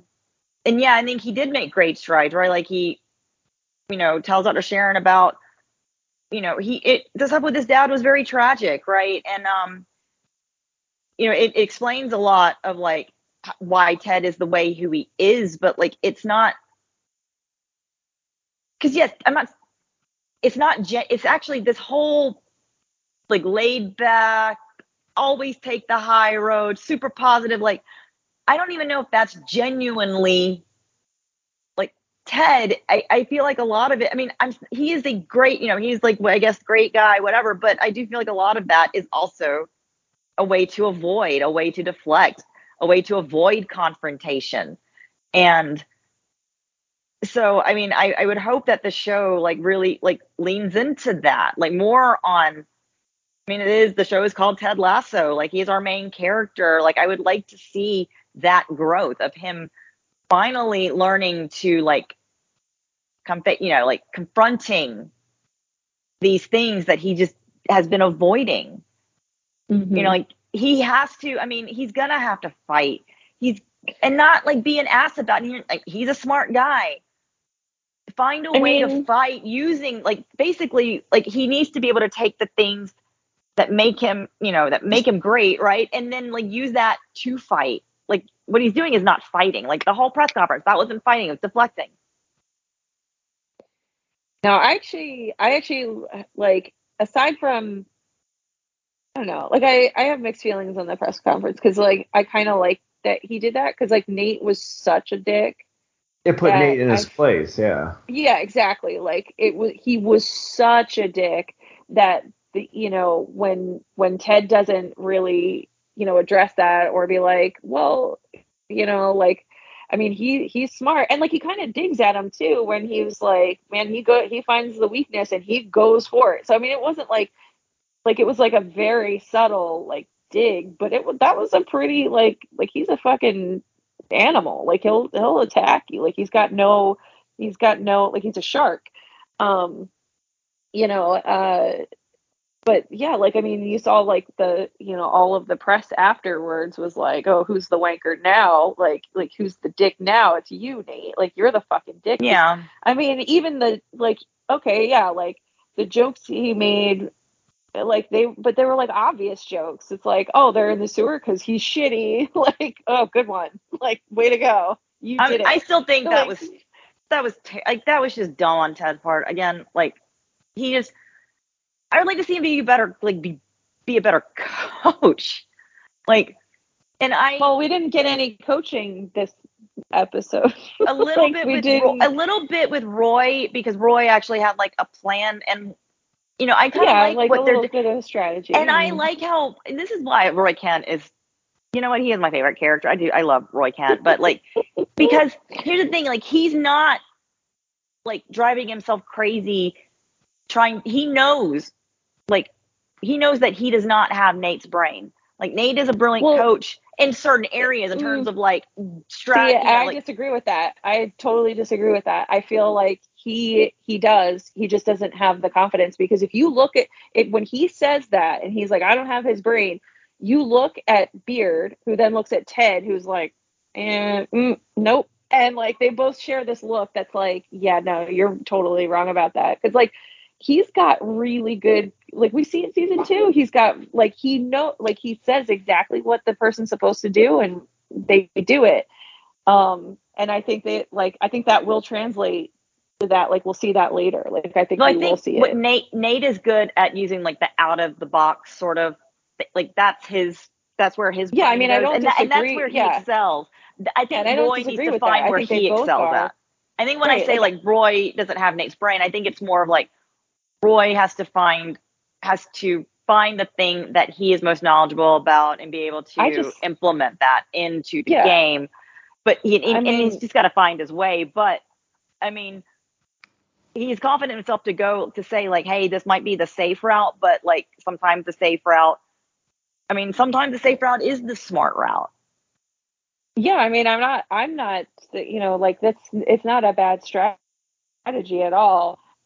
The only thing I'm saying is that like I just don't think Rory's confidence in that is there yet. And once he kind of has a couple wins like under his belt, or like a couple times when the strategy works, then he might be able to build on that. Because like he just, I mean, like Nate would come up with like some plays and stuff, and they would do it, and it would work. So of course he's not gonna step outside that box and be like, okay, I feel like Roy like feels like his main job thus far, like up until this season, because Nate left, but he's to fill the spot. But like before that, I feel like he thought like he viewed his job as like I'm going to tell the players what they need to work on in terms of like skill. Like, you shouldn't be doing that. You should be doing this. Oh, like I noticed this here. You should attack that player because he's. Or you have a tendency to do this because he played with them for years. It's like you do this. You should change it this way. Yeah, like literally skill coaching and not having to deal with any of the plays. But now he has to actually deal with it. So it's like, oh, like I don't, because he's the only one that knows like, soccer. Well, you haven't fucking done it yet. Well, because now out of the coaches for Richmond, I mean, Beard knows. I mean, he knows more than Ted, but this is still not like soccer is not Beard's forte. Ted still has no fucking clue how the game works. Like Roy is like the only one on that coaching staff that has like actual like knowledge of the game, and of the sport. Like that's kind of terrifying. I mean, yeah. But yeah, so and I guess my rating for this first episode would probably be with you, June, just like a solid, crisp, like it's really hard to we don't really know what's going to happen this season and like what direction it's going to go in. And yeah, I do agree with you guys that a lot of the, Lasso stuff was more forced than you want it to be. Rebecca's action or reaction was pretty much like aside from Rebecca's action or reaction being like the most like, I guess pure like authentic reaction, then you get like Phoebe. She's like, I think you're fucking stupid. Or she didn't say fucking, but she was like, I think you're being stupid. So those things were pretty genuine, and I liked that we got Ted talking to Dr. Sharon, but I don't know. It's so hard to see where it's going to go. And like just from the trailer, we've seen, bits and pieces where like the team looks distraught. We've seen, scenes where they get into a fight on the field. Like there's a whole bunch of so we know there's shit coming, but it's like, how are we going to get there? What's the aftermath going to be? Is it going to be more of the same? Like, we do like, I did like that it ended on like Ted's face dropping. Like that was good. Like, I was like, okay, well, at least we're not, ending on a laugh, Like, it was like, oh, everything's fine.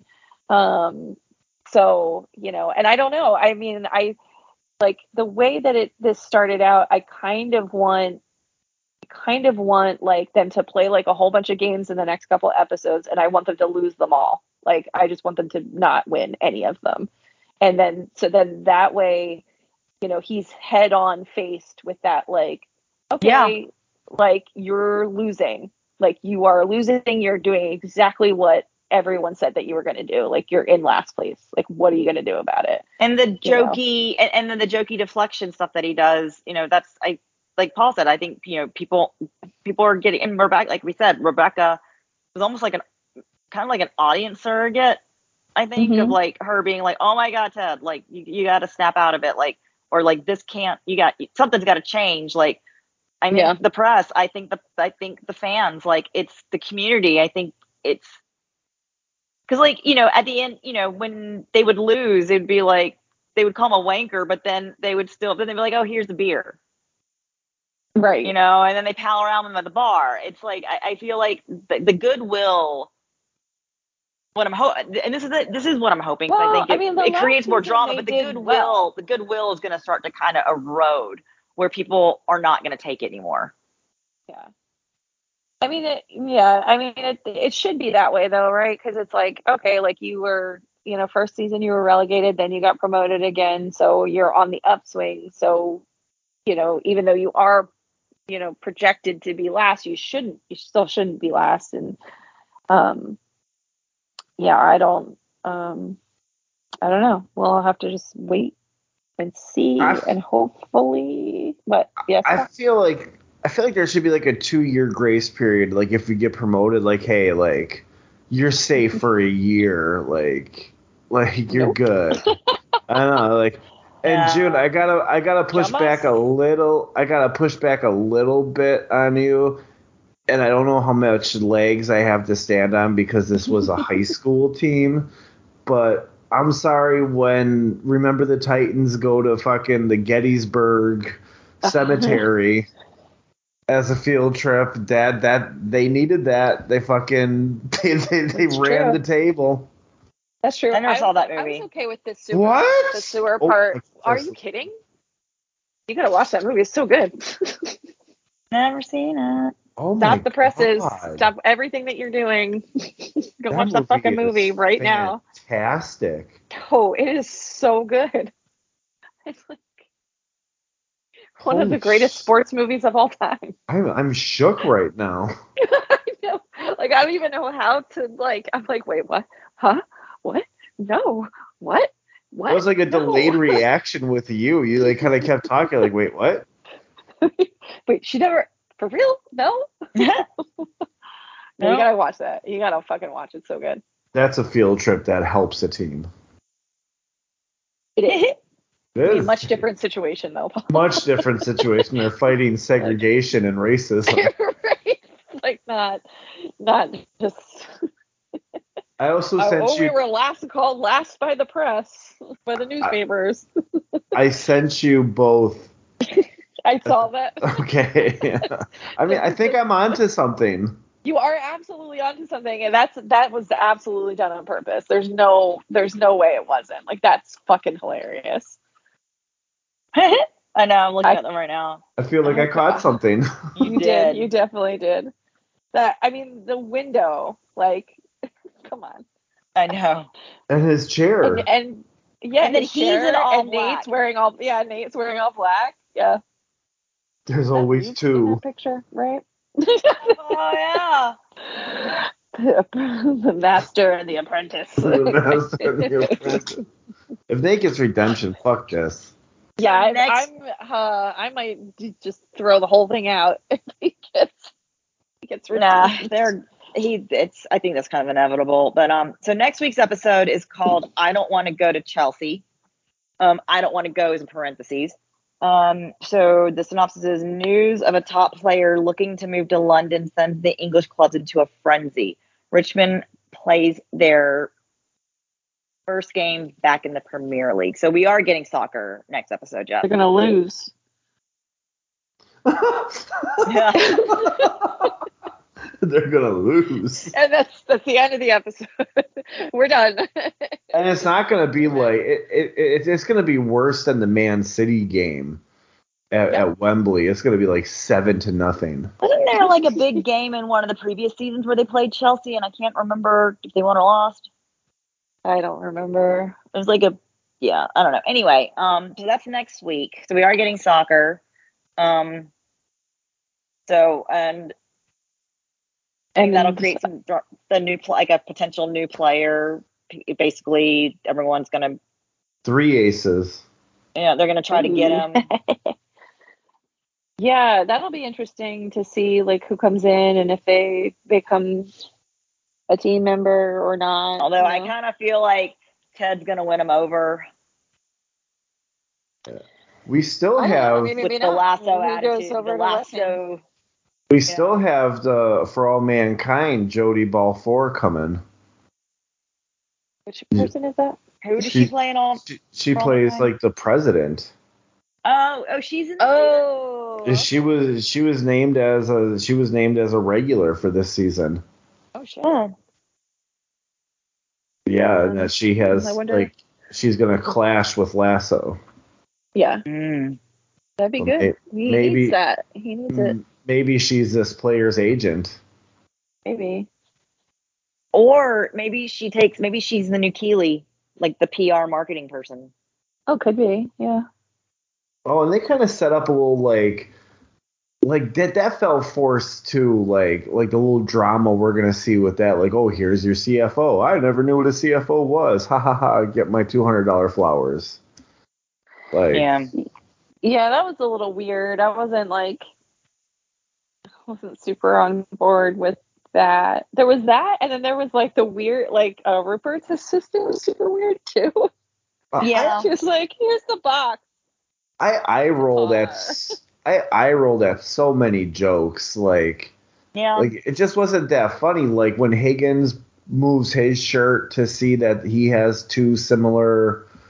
Yeah, I didn't like that joke either. Or like that guy, like Nate says, like, my name might be Disco, but this ain't no party. Like, that's dumb. Yeah, I didn't that was like that either. Stupid. Yeah, I didn't like that either. Like, because it was like, okay, like, again, I get that, like, Nate is the new, like, manager or whatever. Like, he's the new, like, head coach. But, like, you tell a player to get in a dum-dum line and not zone. One person is like, oh, what the fuck, man? Like, what the hell's wrong with you? Like, HR would be like, fuck. Well, no, and here's the thing, though. And again, basically on the little bit of information that we actually know about, between Nate and his dad, I mean, again, I'm just basing this on my own experience of having an overbearing Asian parent, that like that. It could be. I mean, it could very easily be like how his dad would, like, that's how he tried to, when he would teach Nate stuff, right? Oh, It sure. wasn't Like, I'm like not encourage. It wasn't encourage. But yeah, and I get what you're saying. Like, so like that's what I can. But again, like if we knew more about their relationship, I think it would put it in a context, like why Nate is taking this approach, like why he would put and him I'm in the not dumb zone. It yeah, just and I'm seems not like petty right I'm now. not It looks right. petty, And I'm and not surprised by that though. That's not really what my point is. Like my point's not that I'm not surprised because like he started that shit in season 2 and it was jarring then, but like it kind of makes sense now because like okay, he was pulling that shit like he was, like he had that whole conversation with Colin, all that stuff. Like he's beat like his way of talking to people is mean. And but like not one person like the fact that not one of the other coaches like just like looked over and was like what the fuck, like not one of them, like it makes them to it like the feeling I got from that whole like all of like West Ham was fucking what's the country that the Mighty Ducks play in the Iceland. second They're all Iceland. dicks. yeah. Iceland. They're all Yes, assholes. like that's what it made me think of, and I was like that's absolutely bonkers. Like that's crazy. Like why are we Iceland right now? Like why is West Ham Iceland right now? Like it's so weird. Like they don't have to oh, be sorry. super dicks like that. No, go ahead. I didn't really have We keep talking about how like we didn't see any major mean moments in the first season of Ted Lasso, and it's been a while since I rewatched it. Now I'm thinking about like I wonder how I would feel rewatching him roast the team before probably that. bad. Yeah, like you're not trying to be funny, you're trying to be a fucking asshole. Yeah, this is before because like if you think about it like that, yeah, man, now you just now I'm gonna go down that thing. No, and like, and that's what sucks though, is because you think about it and it's like, all right, well, he didn't have the confidence of being like a coach. So it was delivered more like you would take it in more of like a joking context because like, oh, he's just Nate. And then they're like, oh, hey, guess what? You're a coach. And he's like, ha ha ha, all jokes. It was really all jokes. Ha ha ha. Like, I'll just go along with you guys. And Well, because when Rebecca comes out, he's like, "Oh shit, am I fired because I called Isaac a pussy?" Like, if you were joking around, I don't think you'd be that concerned about it. Well, yeah, and so, but if you look at season 1 by itself, it's not glaring. But now having all season 2 and now this first episode of season 3, it does it. That's why I said like before, when I first watched season 1, that whole his outburst at the new kit man, because he doesn't know that he's getting promoted. I didn't think anything of it when I first watched it, and then when I rewatched that episode a few weeks ago, like I remember that moment sticking out to me. And you know what? Now that you mentioned it, Paul, like that scene when when Ted's like, I want you to read the letter that you wrote out loud, and I want you to deliver the speech to the team. It sticks out, but I think what I try to do with season 1 is I do try to keep it like as season 1. I'm just trying to find more weird reasons to hate this guy. I mean, like, yeah, I mean, the thing you can say about the letter is that at least with that letter or whatever, like when he's being mean, there's truth behind it. Yeah. But like now when he's being mean, it's like you go to the dum dum line because you're a dum dum, and he's not now saying like he's not telling the player anything that's going to help him. He's not like, oh, you weren't doing that. Like, I watched you do this. Like, why would you do that when blah, blah, blah. Like, whatever. Like, he's not giving them a reason. He's just like, you're an idiot. Stand here and wear a dunce cap. Like, is basically what he's saying. And that's not helpful. And Nate was such a, he was like, I think he was like on all of our top 5 characters from season 1, right? Like, he's an integral part to the show. Yeah, and so I think, and so, thank God that's a long episode. It's fine. Like it's kind of like the whole Game of Thrones thing, right? Like I'm fine that Daenerys ends up being the big bad at the end. I don't like how they get there. So my biggest issue with the Nate stuff is that I don't like how we got to where we have with him. No, because like, out of nowhere. No, it wouldn't make me empathize. Well, maybe a little bit, but like it wouldn't make him any less of an asshole, and it wouldn't make what he's doing any less wrong. But at least it would give the character at least some gravitas, like something more if we had gotten a little bit more of the relationship between him and his dad, because clearly this is all stemming from that. Mm-hmm. And so, because maybe, the way that he and his dad was so hard on him, right? Like he didn't have confidence as a kid. So that led to him getting bullied and not standing up for himself. And then it kind of all, piles on top of each other, but it all goes back to his relationship with his dad, right? So then that's why, like, I wish, like, I think the heel turn would have felt more earned if we had more. Not even a lot more, but like a little bit more, like actually seeing more than one actual interaction between them. And, instead of like him making like, saying something just like offhanded about like, it's so hard to shop for his dad's like for Christmas because his dad hates everything or nothing's good enough for his, whatever. Or like the text from his mom, like give me more interaction with him and his dad and stuff like that. Right. And I think it would give more depth to the character so the heel turn would feel earned, and then it wouldn't seem just so petty. And again, he would still be an asshole and what he's doing is still awful. But I just think it would make him a more well-rounded character. Even if he is a bad guy, like it at least makes, I mean, even the bad guy characters, like it's always more interesting when you give them more and make them more well-rounded. That makes them even more intriguing bad guy. Yeah. So we will see. Yeah, I agree. Yeah, I agree. I don't know that there's what? I think I'm done with Phoebe now. Like, I don't think I need to see her anymore. You know what? And I think this is the little problem that I had with Henry too. The same kid actors, right? They're still having them act like young kids.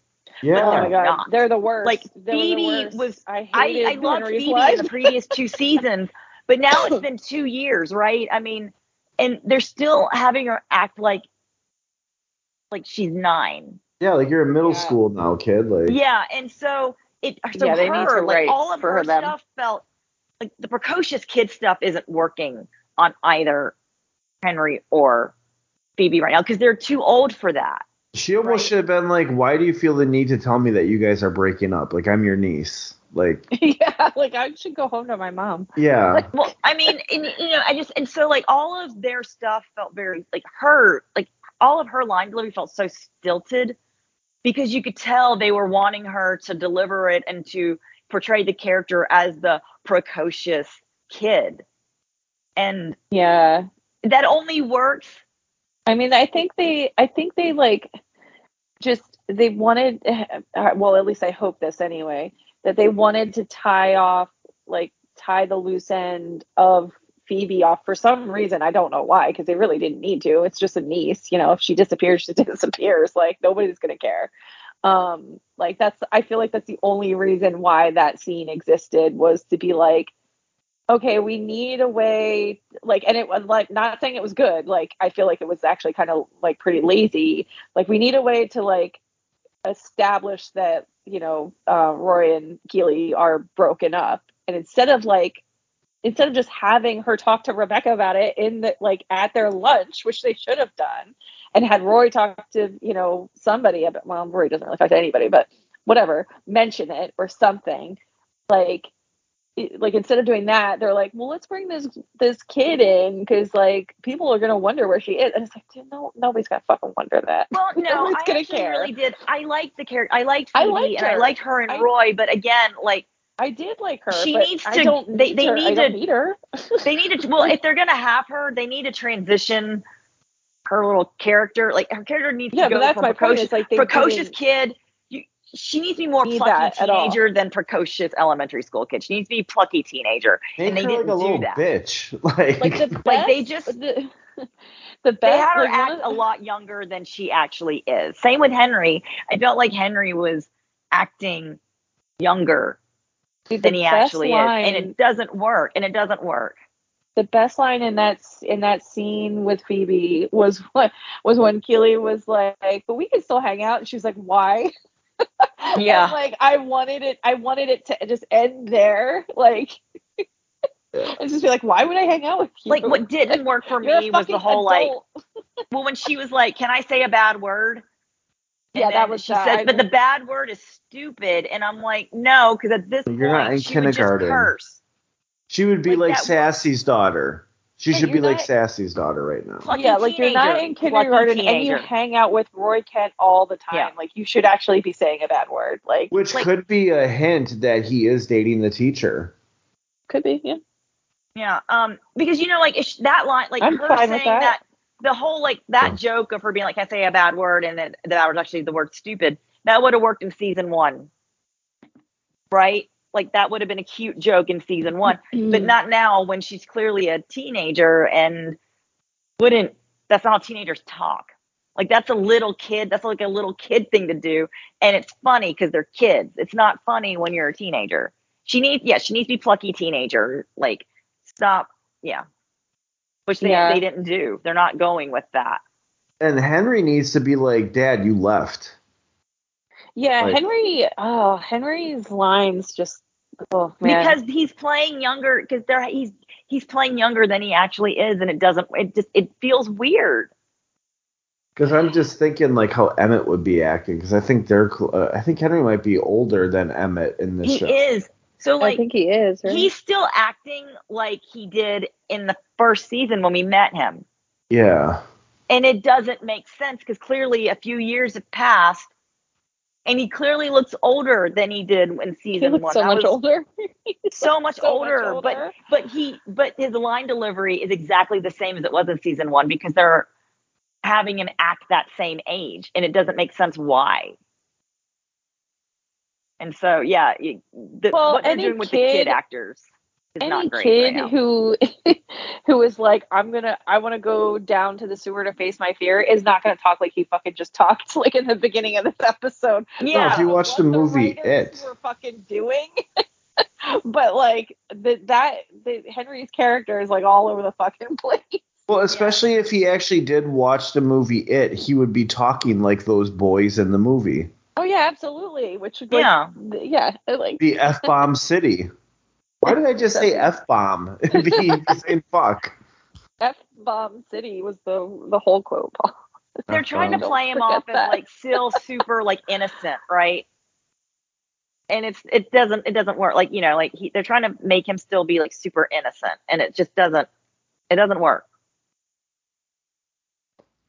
Right now my eyelids feel like they're not working. All right. So we should talk this one to death. And on that note, next week note about fucking terrible dialogue for children. I know, and then they like hit like like it's like all shows like that. Like Modern Family is my biggest example. Like they're all cute kids, and they go through that weird phase where like they're growing into their looks. My husband says the same thing. He's like, I liked it better when Manny and Luke were kids because they were cuter when they were kids.